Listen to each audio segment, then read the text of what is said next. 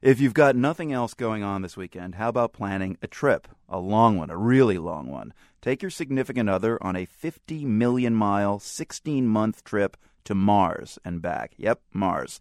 That's the plan drawn up by U.S. financial tycoon Dennis Tito. It aims within 5 years to launch a bare-bones mission to Mars. 2 travelers would get within 100 miles of the red planet and then come right back. Tito said that he's looking for a couple, preferably older, preferably married, to carry out the estimated billion-dollar mission. Why a couple? Well, first off, the craft would only fit 2. And secondly, this couple should be a bonded couple, ideally a married couple, that have a long history together and that can support one another and provide the closeness and warmth that will definitely be needed on those lonely, lonely nights when you are far, far away from Earth. Muitas vezes o coração não consegue compreender. Imagine being cooped up with anyone for 500 days, even a loved one.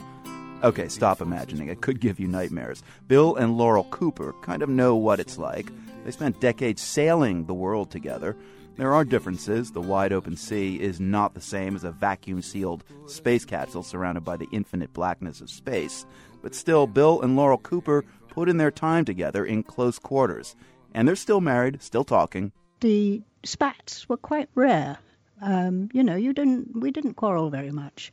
And when we did, we'd go to opposite end of the boat and sulk and send the cat with messages between us. That's Laurel Cooper, who turned 84 yesterday. She let the BBC in on the couple's secret. We used to institute a sort of siesta in the afternoon, and we'd go off and do our own thing for a couple of hours. And that was very good. You didn't speak to anyone else. You just got on with what you wanted to quietly, and then met up again, about cocktail time. And that's a splendid idea. Ah, yes, gin and tonics on the bow.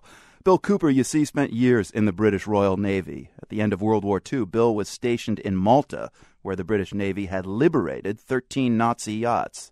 So we took one of them, and Laurel and I, together with her brother, we circumnavigated Sicily, and we didn't see a single other yacht the whole way. That was my first ocean cruise with a 6-month-old baby, so that was quite interesting, quite a lot to cope with there.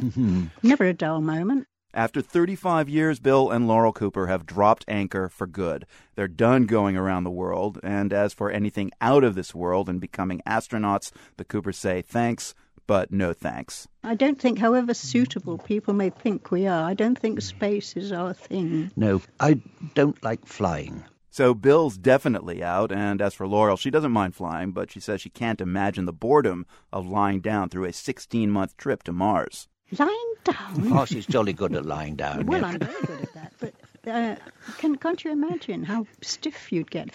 The psychologists are going to have to invent tasks for them, because if they're not driving, they're going to need something to do, and I can just see the psychiatrists inventing little tasks for them to do all day long in order to keep them occupied. Do up the screw on Tuesday, and on Wednesday you unscrew it, and then on Thursday you do it up again. God knows what they'd find to do. Yes, that's what bothers me. Not enough to do. And the couple also say it would be a shame to go all that way and then not even get to set foot on the red planet. I can see that. So there you have it. Words for couples to live by, even if you're not going to Mars.